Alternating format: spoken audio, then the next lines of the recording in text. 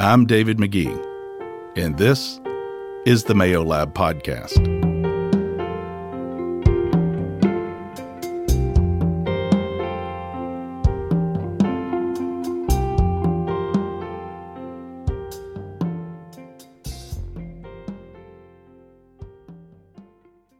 As we began the Mayo Lab Podcast, one of the most important aspects for us was not just basing our conversations around student and family well-being, talking about, say, specific substances or saying don't do substances. Our plan was to delve in, just like the fitness of the human requires the whole body. There's the physical aspect. There's the mental aspect. There's the aspect of the soul. And for us to really understand the well-being of students, for us to be able to think, what we're doing right, where we can go, it's important that we involve leading educators in that conversation, people on the front lines with students and people on the, I'll say, cutting edge of it. And so today, I think we have one of those guests as we look at kind of the whole body of student and family well-being, and we're excited about it. But first, as always, excited to welcome Alexis Lee. Hello. Alexis, if I haven't said it, I don't want to choke up when I say this, because I might. You came to me some months ago and said you were called to this work and you wanted to sign up. And now we're some 8 or 9 episodes into the Mayo Lab Podcast, plus we're doing a lot of other work. And you have been an important part of the formation of this, and I thank you for that. Well, thank you for inviting me in and letting me be a part of it. Having a seat at the table, figuratively and literally, this work is just... I go home and I'm just like, I'm so lucky I get to do this work every day. And I get to work with someone I admire so much. Thank you. Speaking of admiration, because I hold you in that. My wife has a line she says with me. She knows I love all humans, and I very much love all humans. But it's kind of a joke line. She says, "You're not easily impressed."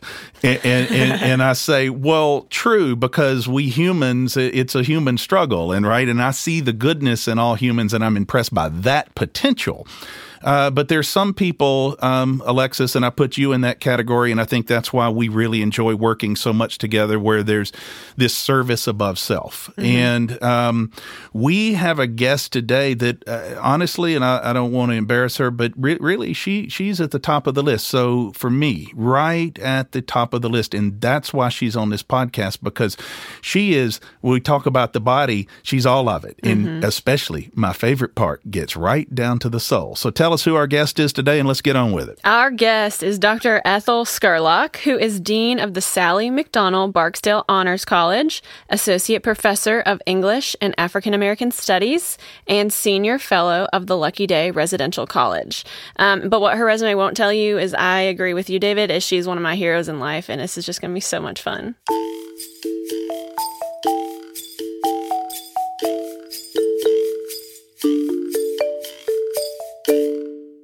Dr. Ethel Scurlock, welcome to the Mayo Lab Podcast. Thank you for having me today. It's truly an honor to be here, to sit with you and to sit with Alexis. And I guess we just have a mutual admiration fan club going on. So it's truly an honor. So thank you for having me. Thank you. So before we get into specifics of students and working with that, I'm interested in listeners hearing about you, because your background fascinates me. You serve today as dean, I think, of one of the top academic student institutions in all of the country, our honors college here at the University of Mississippi. And that is such a vital role, because that honors college and its students excel in every way possible, that it feels Ivy League to me in so many ways often, except we get to add that caring Mississippi touch. How did you get there? It's interesting, because I'm not a person that pursues position at all. I pursue purpose. And so in no way was I ever looking to be a dean. In fact, people who know me well knew that one of my jobs, or one of my kind of dream things on campus, I wanted to be an associate dean, where I helped build someone else's vision.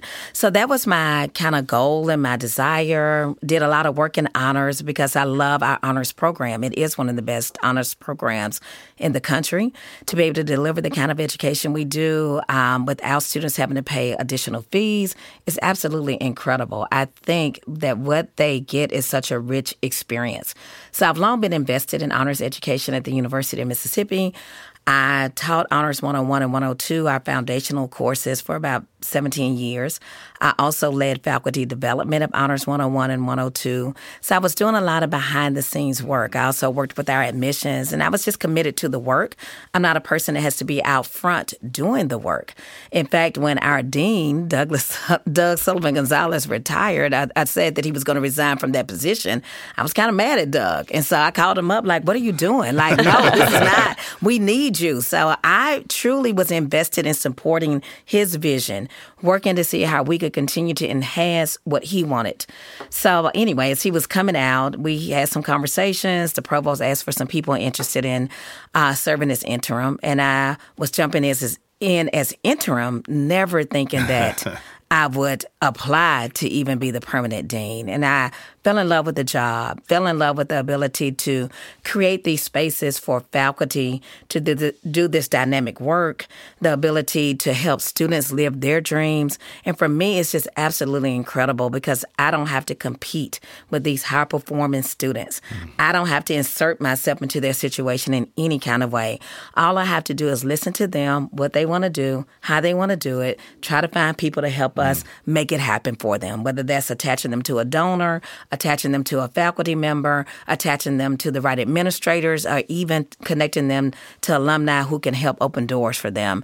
My job is to make great people even greater. Wow. And I couldn't find a better job to do. And when I wake up in the morning, I'm excited about how I can help somebody else and how I can serve this community, but in particular, serve our Honors College students at the University of Mississippi. No, that's incredible. And I love what you talk about listening to students, and I think that's such an important thing. And we're going to come back to that in a minute. But one thing I do want to add that I think listeners will be interested to know about you, that I don't want to save.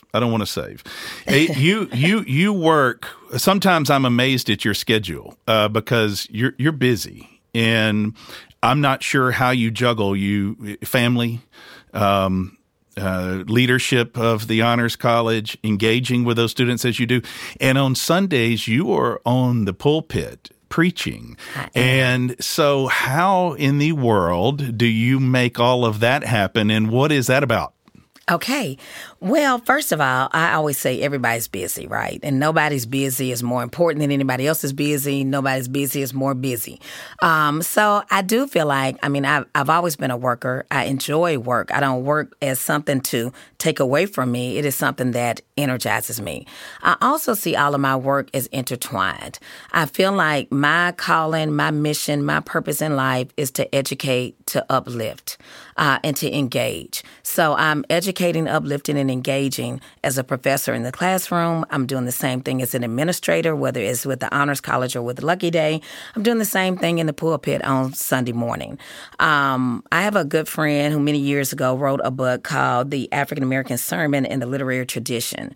When he talks about the role of African American preaching, he says the African American preacher every Sunday morning has to get up and take a past history and connect it to the present of the people they're standing in front of, and then make it serviceable in a way that it empowers them for the future. And that's my paraphrasing of it.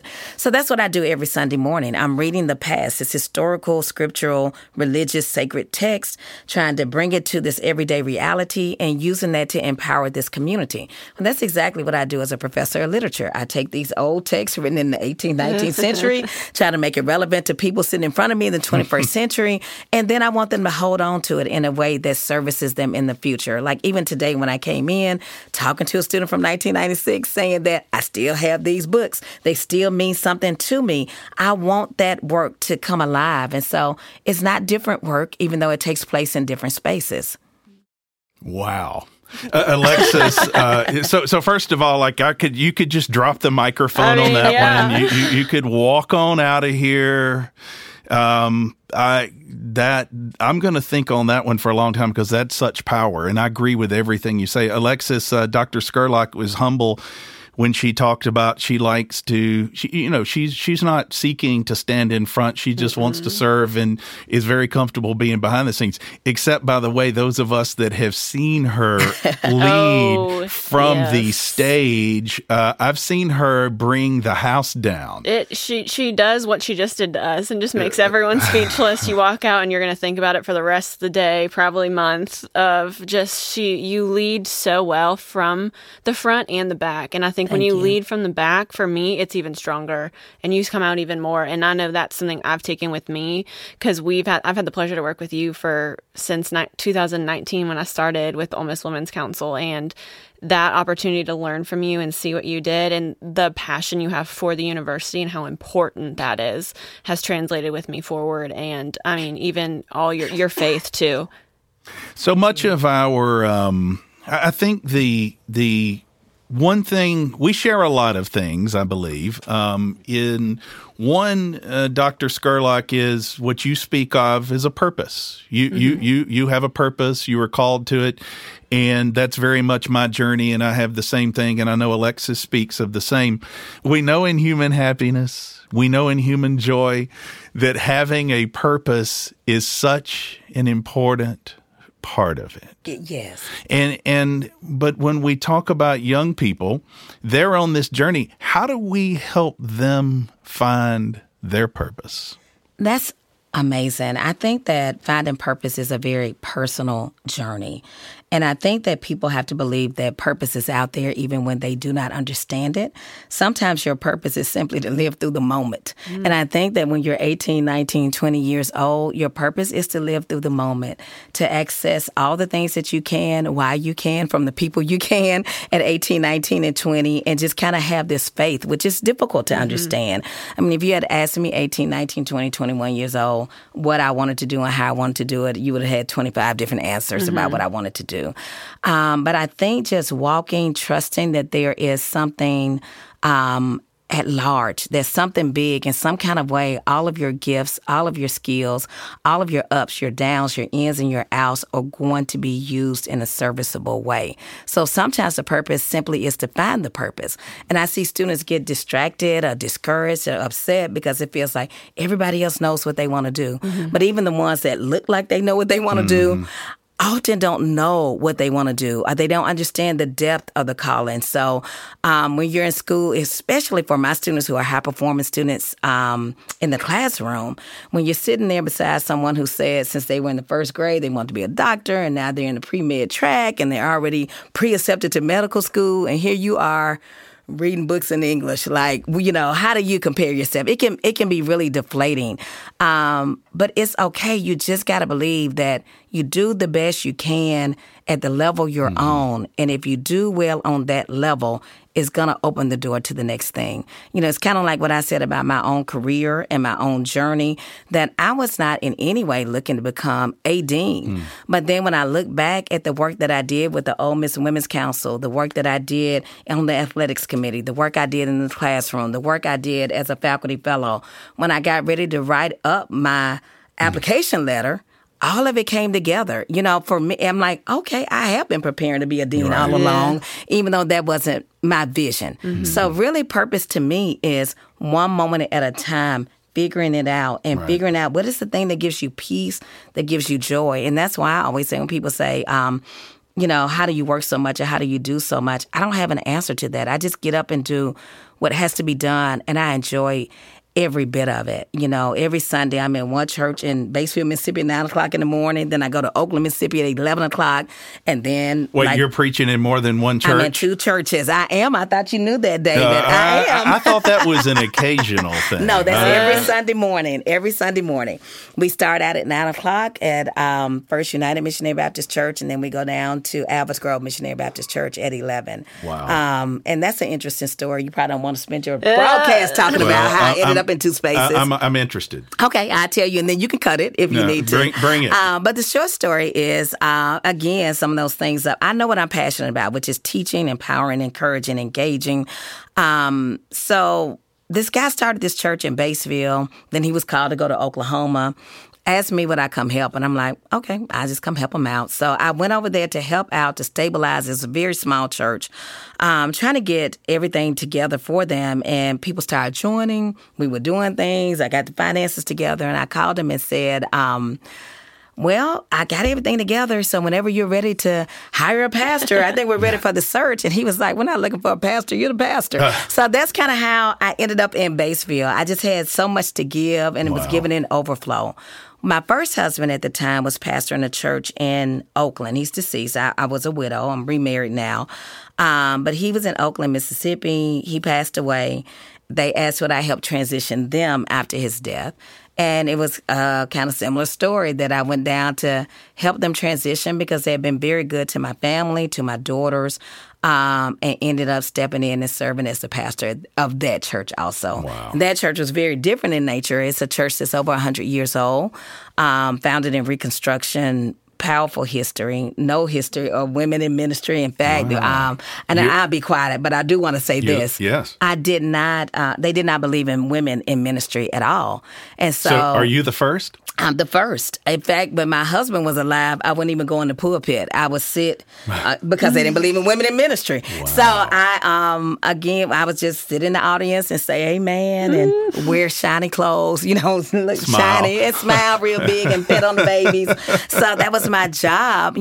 They did not believe in female ministers, and now here I am as their pastor. So life is good. It brings you to those moments, and you just keep living. I went from being licensed to preach in Ohio, moving to Mississippi, where nobody believed in female ministers in the Baptist tradition, and now to pastor 2 churches. It's something bigger than me at work. And I think it's at work for everybody. It's not just me. It's nothing special about me. And you make a great point. And as you're talking about your journey, I keep going back to what you were saying in regard to students about how you try to help them think, they keep moving through those moments and keep doing their work and have that's kind of what faith empowers you to do, I think, a lot of times. And it doesn't mean you're just going to get what you want in that moment or it's going to go exactly like you want. What you're speaking of is resilience. Yes. And so many times the resilience is the empowering element of all of that can pay great dividends when you least expect it. I love that. And I think that we have to do better about kind of sharing that those narratives are not narratives that are straight, that they are up and down, and we make a lot of mistakes, and we have a lot of crying nights and a lot of midnight hour things. I always say and I don't know how spiritual you want to be or not want to be, but we love to quote the scripture that says, weeping may endure for a night, but joy comes in the morning. But the question is, how long is the night? Sometimes the night is for months. Sometimes it's for years. And, sometimes it feels like you can't get out of that situation. And we need to be more honest about that. When people celebrate where we have arrived, we need to be honest about what it took and how many tears and how many struggles and how many failures and how many doubts we had along the way. And that's one of the challenges of students who grow up or young people who grow up with this social media emphasis. And I don't consider social media fake. Right. I feel like it just emphasizes the highlight reel. It might look might look a little easy. Yeah. Because when you talk about submitting your resume and you decide, okay, well, I will apply for this job, and you have this body of work, the resume, kind of like the social media, doesn't always, in that curated form, allow for everything that happened in between. You talked about being widowed.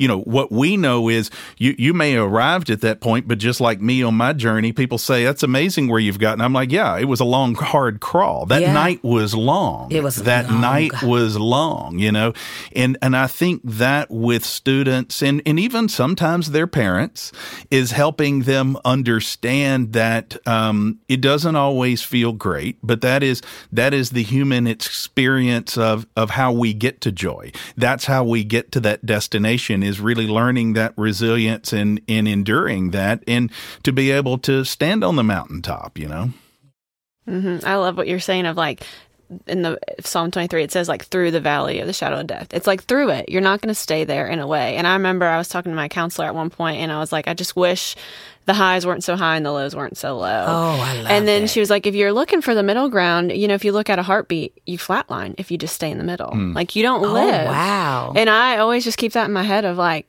it's a heartbeat. It's a through. It's going to keep moving. You keep moving forward. I love that analogy. I'm going to use that Sunday. Thank you. Oh, Alexis just made her way to the pulpit.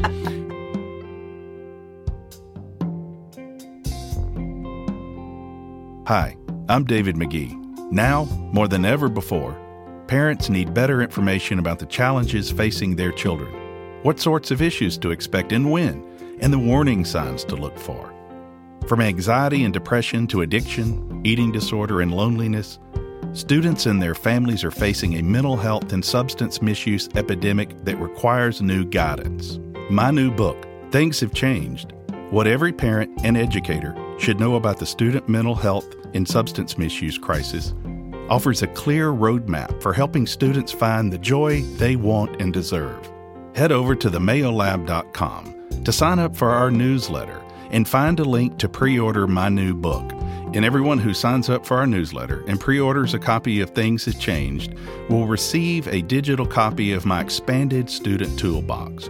Visit themayolab.com today. You are listening to the Mayo Lab podcast with David McGee. Now, back to the episode.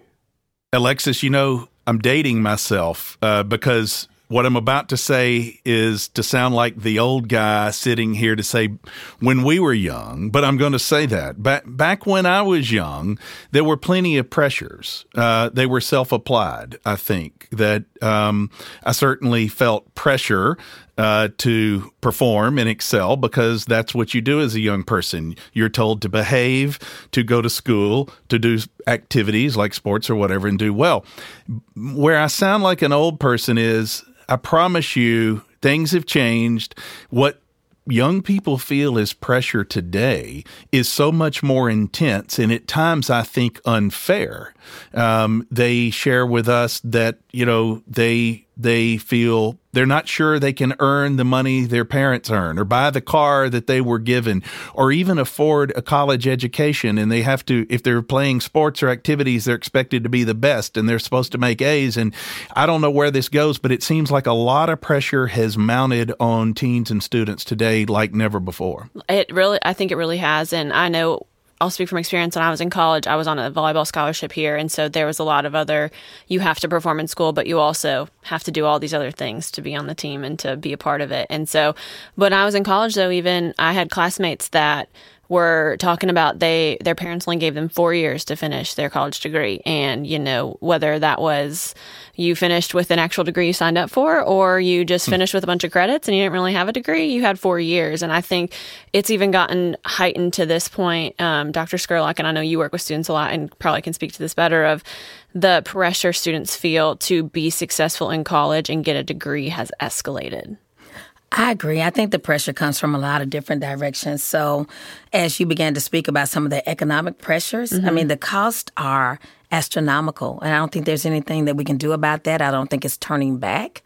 And so when I was in school, people could get a part-time job and put themselves through school. The economy does not uphold that. The cost of tuition is so much more than what most people are making as a salary, full-time with multiple degrees.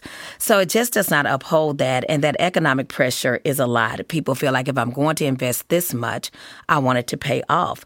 The other pressure that I think parents don't often think about and understand is that there's been a big shift in what it means for students to go to college. Number one, there is information coming at them in a very different way, very rapid kind of movement of information. So it wasn't many years ago 25 years ago, where if you wanted to do a research paper, you went to the library, you went to the card catalog, you got a card and you went and physically found this information. And now it's changing on a daily basis. There is a different pressure. The other pressure that's very different is even in terms of when I was in school, we had a Tuesday, Thursday class and a Monday, Wednesday, and Friday class. If I had a paper due in my English class that met Tuesday and Thursday, I would write my paper out and I would bring it to class on Thursday. Like, there was no way that I could miss that deadline.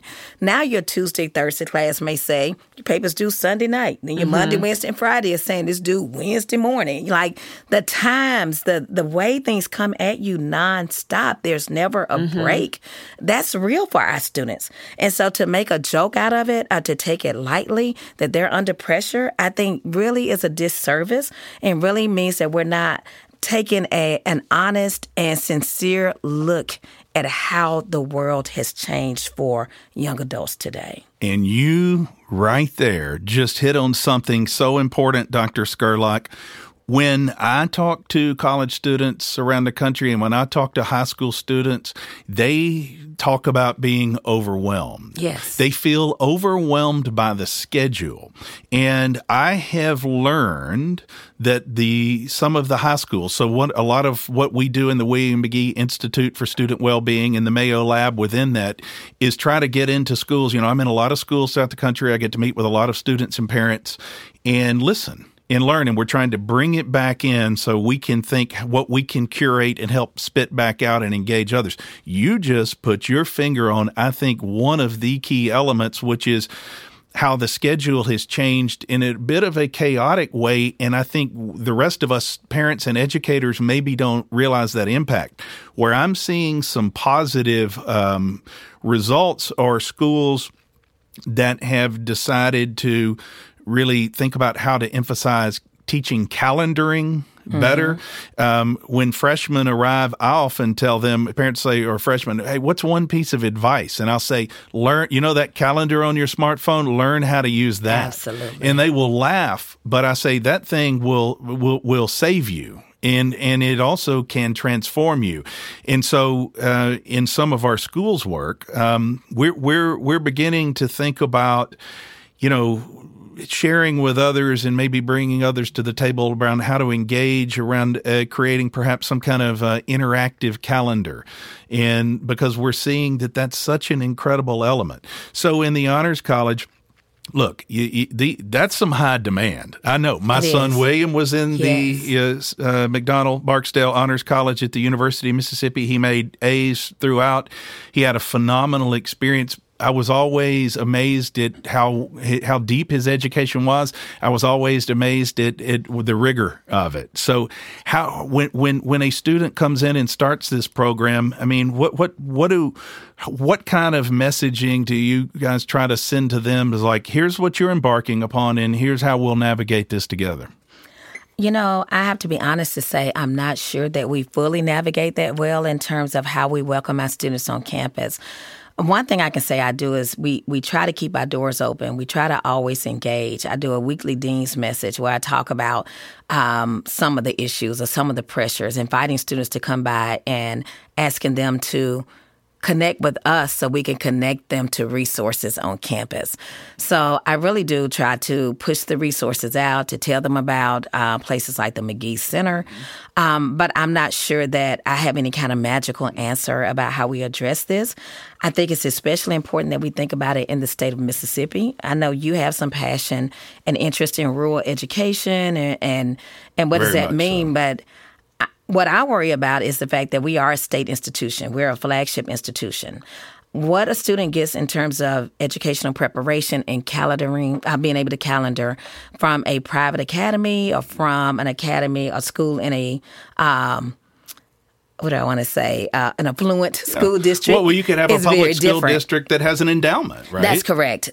Versus, and many of our kids from rural Mississippi are still old school. Like I said, I was. They're handwriting papers. They're turning them in class. They don't know how to They don't know how to use all these different systems. So I try to make them aware that it's okay not to know. A student can come in as a freshman at the University of Mississippi. They're going to have to learn Blackboard as one platform.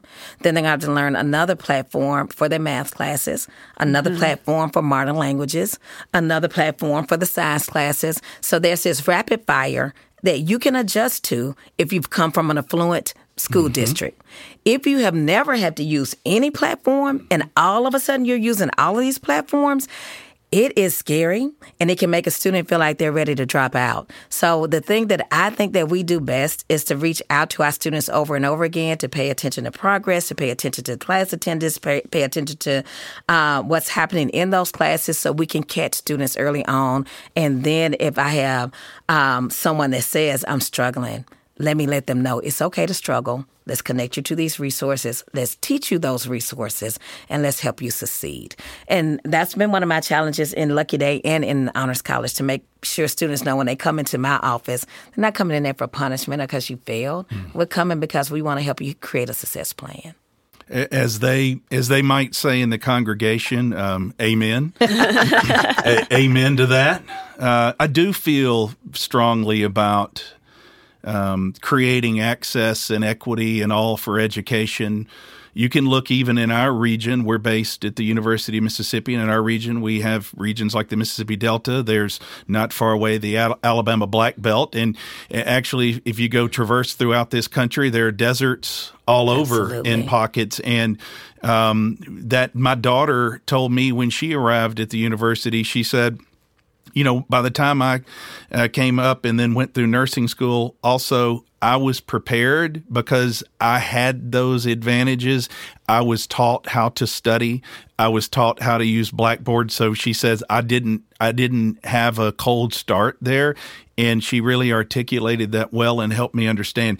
I have dreams. You know, you think about the it'd be fun to when you think about the capacity of students you have in the Honors College, and we'll just take the Mississippi Delta or areas of underserved students as a, you know, it's very exciting to think about potential collaboration, because what I love to do, and you said it early on, so I know it's what you love to do, listening to students is the magic. What I always say, they have a lot of the answers. And I think that if we can deepen you know, our engaging with students to help us solve these problems.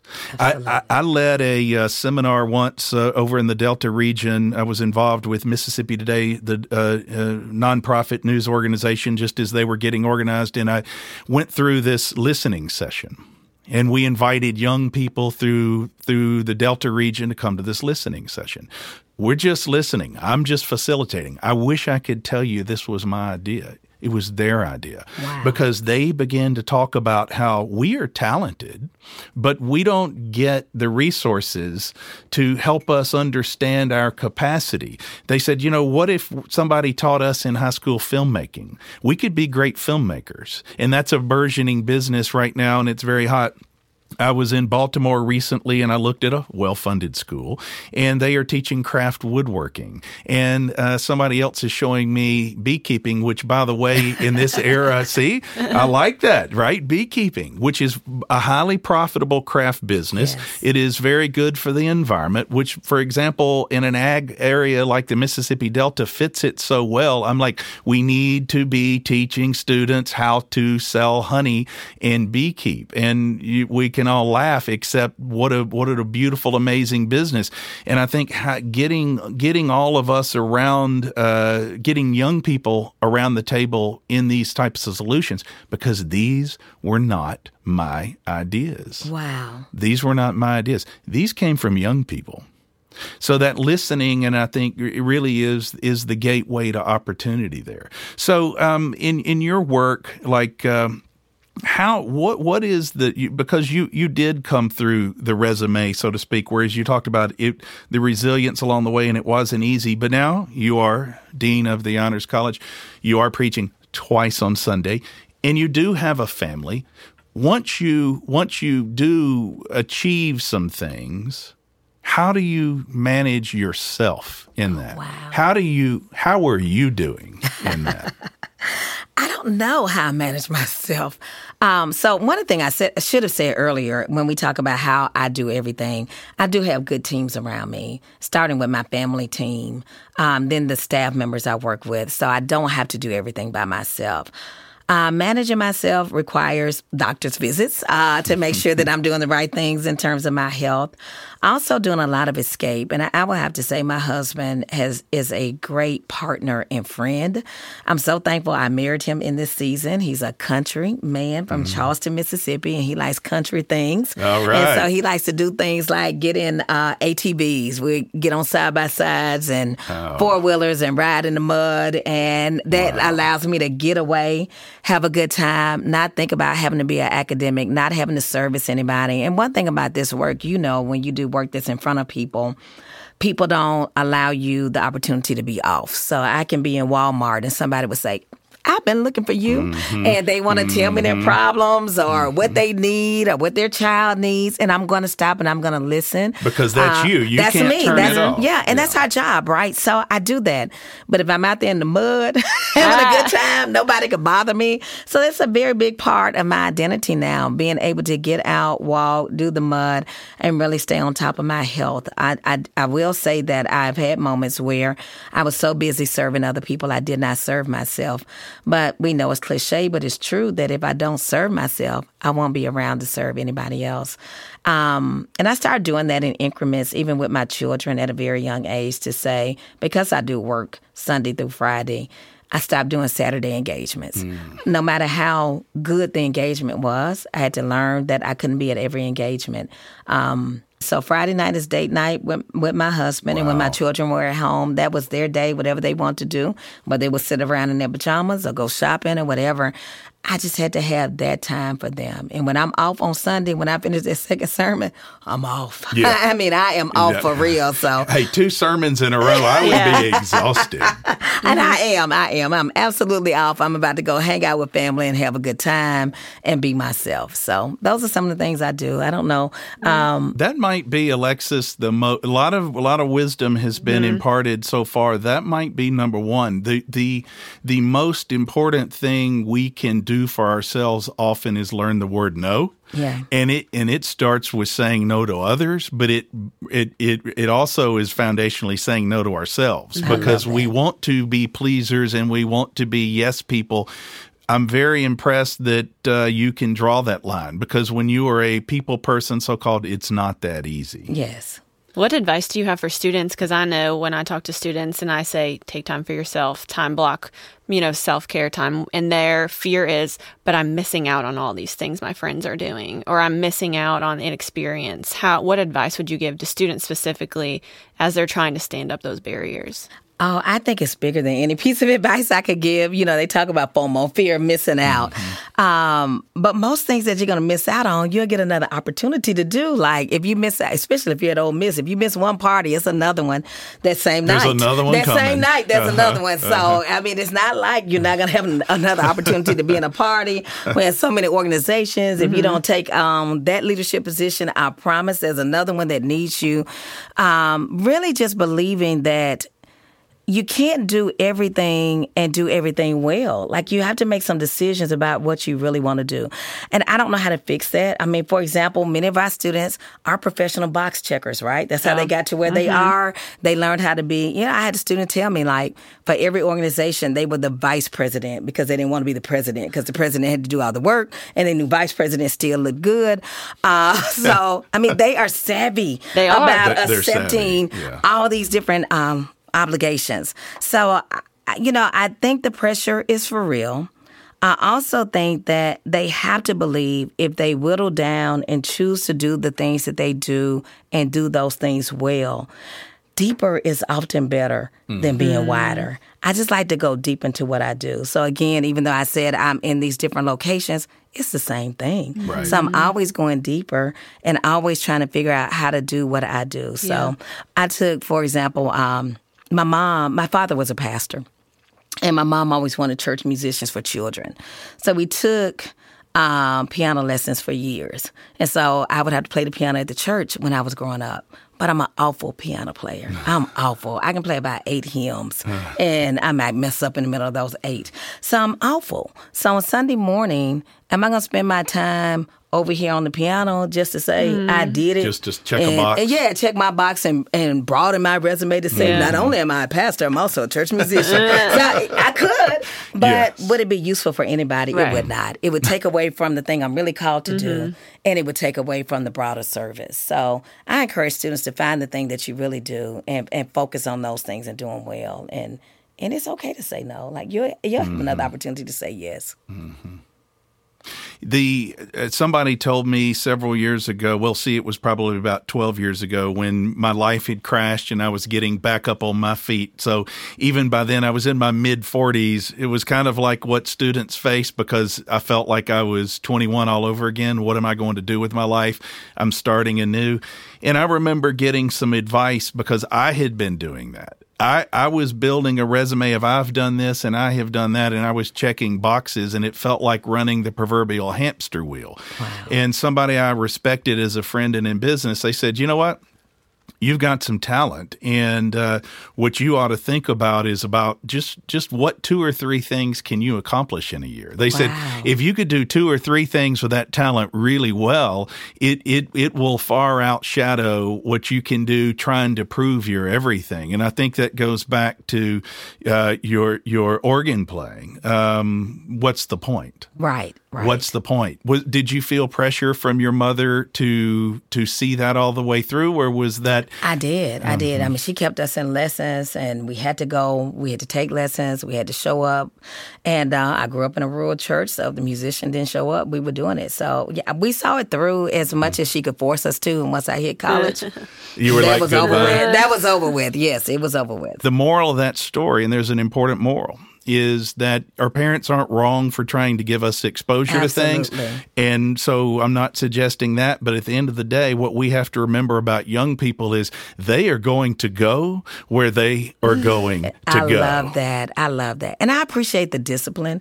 You know, even my mom made us take ballet lessons. You can look at me and tell that was not a good idea. But I was doing ballet and tap and all these different things. They taught discipline. They taught how to stick to things. They taught me even how to fail, how to do things not well, how to not be at the top of something and cheer other people on. It's okay not to be the best at everything. It's okay to be the worst one in the class and stay in the class and do what you're supposed to do, and then celebrate the ones who do it really, really well. So I mean, every lesson, I think, every opportunity, every engagement is an opportunity to learn something about what your purpose is on this planet and something about what your purpose is not on this planet. Well, and I think that is the magic, right? Alexis here is, we talk a lot about management, about how we find our place and or what our calling is in being able to say no. And you know, I think one thing I appreciate, Alexis, is we talk often about what we're not good at. And we are not all good at everything. I myself, I always say, don't ask me to teach algebra. Do not ask me. If you want don't me ask me to take an algebra test. Don't ask me to take an algebra test either. I did pass it, but it was not pretty. But that's okay. That's okay. And it does take some humility, though, and it took me really deepening the learning about myself that at times I needed to spend more time focusing on really what I'm not good at, so I can just let that go and or let it be a learning lesson. You know, and be able to parlay it into strengths. And I think with young people in particular, and it's a good lesson for parents and all, is like, it's not helping them empower themselves with that freedom to not be all things. And that's such an important message that you are all talking about, is you don't have to be all things, and there's real freedom once you let it go. There is. And I was just reading and taking some assessments, learning about myself and how I work well in work and my skills, and it was talking about there's some areas that are not my strengths, and it said if you spend too much time in them, that's how you feel burnt out. That's how you lose joy and passion and purpose. And I want that to be something students learn more and lean into more, to understand it's not your strength. God didn't give you that. You're not supposed, you have so many other strengths. You can lean into those. But if you try and fit this square weakness into a round strength hole, it's going to force more pressure on you. It's going to force uncomfortability. And I know when I was in a season of burnout, I look at my weakness or the, things I was not gifted at, and that's all I was doing. Wow. I wasn't giving myself space or time to do the things I am really disciplined at because I was trying to make these strengths or weaknesses more strengths. And sometimes, Alexis, that is powerful. Yeah. And sometimes, Alexis, well-meaning parents, hear me. You mean well. You love your child. You want from them so much to be what you want. And what you just said, Alexis, one of the most important things, any parent listening today, if you could just take a moment, even if it requires having them take a formal test, though as a teen, their personalities will morph and change. They're not all set. But really, parents, I think, that can more understand the personality assets of their children might help them not necessarily push them into the spots that create their burnout. And I think that as we're down at, Alexis and I were at a meeting in Georgia recently where we're talking to some leaders in education, and there was a lot of time spent on this subject about what are some programs we can perhaps put in place in K through 12 that can do a better job of students helping assess their personality? Like you're talking about, you just took one. Well, Alexis and I work together. We've even done our own personality assessments to see, and guess what? Our skills match up very well together, right? Strengths against weaknesses make a good team. And so, but helping young people better understand it's not just that you have to take this class to get a degree. Absolutely. It also is helpful to understand who you are. Absolutely. And I think as parents, we really have to step back, and it can be very difficult. I think about my own journey with my daughters. My oldest daughter graduated from the university in 2019. And so my path had been, as soon as I finished my undergrad, I did my master's and I did my PhD. And because she had the resources, the opportunity, and the ability, I wanted her to do the same thing. I wanted her to just jump into a graduate program. And then I'm like, okay, take a year off and then we'll do it. And so after working a year for a corporation, she decided she wanted to do an internship with a nonprofit in Nashville. And we said, okay, I help support that as long as you're applying for graduate school while you do that. Right. So, stay and on I my did. track. Yeah, you got to stay on my track, but I'm going to pay for it. So I did. She took the internship. We took care of her. And as she got towards the end of that internship, she was really not happy. She was beginning to have a whole new level of stress and anxiety. And finally, I'm like, Jasmine, do you want to go to graduate school? She was like, no. And I'm like, but then you don't have to. Wow. And she cried. She was like, are you sure? I'm like, yeah, plenty of people get a degree and they're finished and they live for a lifetime. But as a parent, as much as I say, be who you are, I found myself trying to push my child into a place that didn't fit her in that moment. If she goes back, she goes back. And like I told her, you'll be a young adult and you'll fund it and you'll do it when you're ready. And if you don't, that's okay too. It's not a failure. You're amazing. Yeah. So she's doing nonprofit work and having a good time and enjoying it. It won't always look. My son Hudson always say, I'm so proud of him. Like, I look at who he is. I look at what he does for a living. I look at how he engages with other people. And if you had asked me when he was young, even into high school, is that the career picture I would have drawn up? He's great in sales. He thrives in selling real estate, just got his broker's license. He has a craft ice cream company. Yeah. He's an expert in fly fishing. But what he really is an extraordinary human. Oh, wow. I've just never heard, I'm telling you, I've never heard him pass judgment on another human. Oh, wow. And in fact, once he heard me, and I hope it was just once, and he calmly paused and said, Dad, that's not going to serve you well. Oh, wow. You just think about where that's coming from. And, he's a quiet person and doesn't talk as much as I do, but when he talks, he carries a big stick. And but I say all that to say is look at who he is.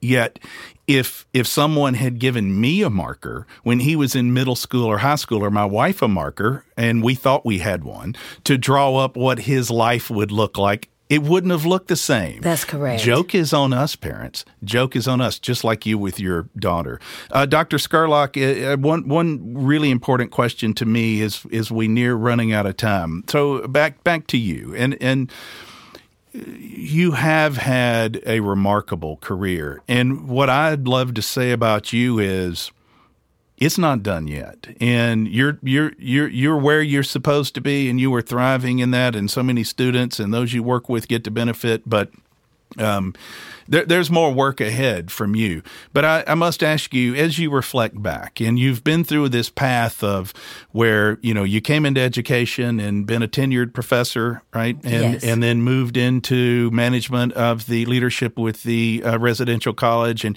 like you said, this long resume. I think a lot of young people, when I talk to young people, they share a lot to me about imposter syndrome. Mm-hmm. And I relate to them because I always have the same thing. The difference in me is I don't have a PhD. I work at a university and I have a bachelor's degree. And I'm very proud of that bachelor's degree because it wasn't in the cards for me. That's just where I am. But at times people say, well, this is so amazing. You've had a best-selling book or you've achieved this. But I battle feeling at times, despite achievements, like, do I belong here?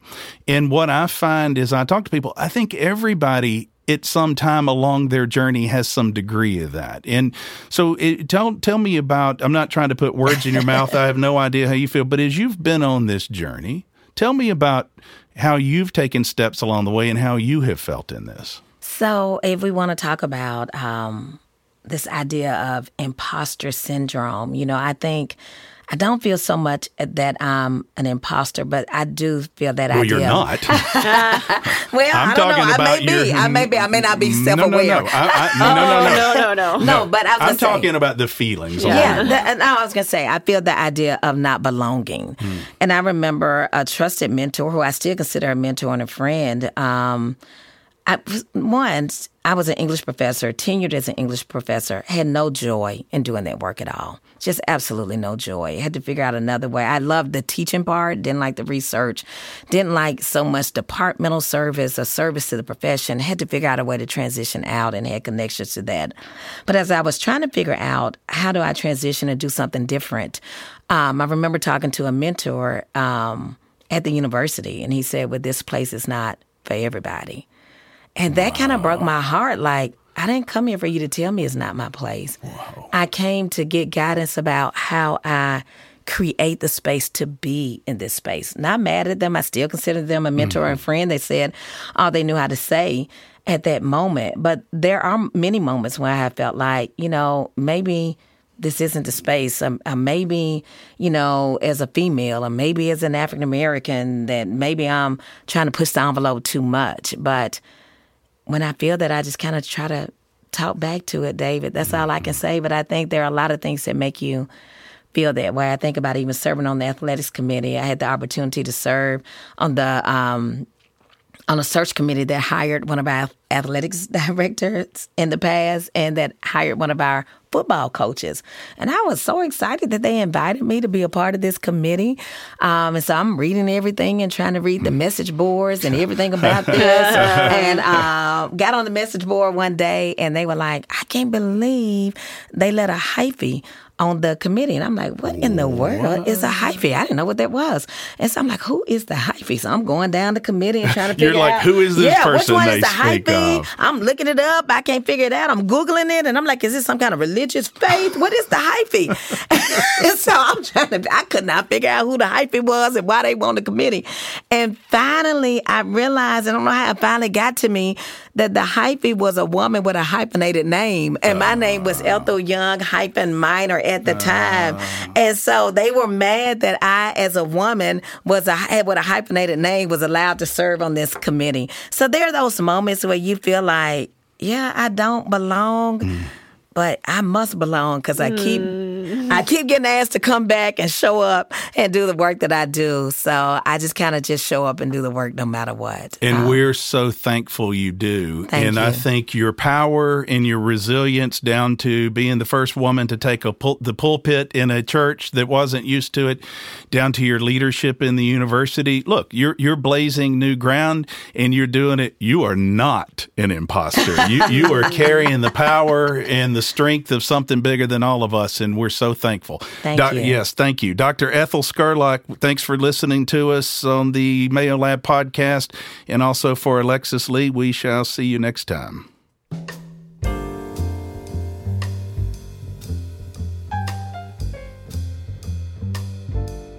Thank you for joining us on this episode of the Mayo Lab Podcast.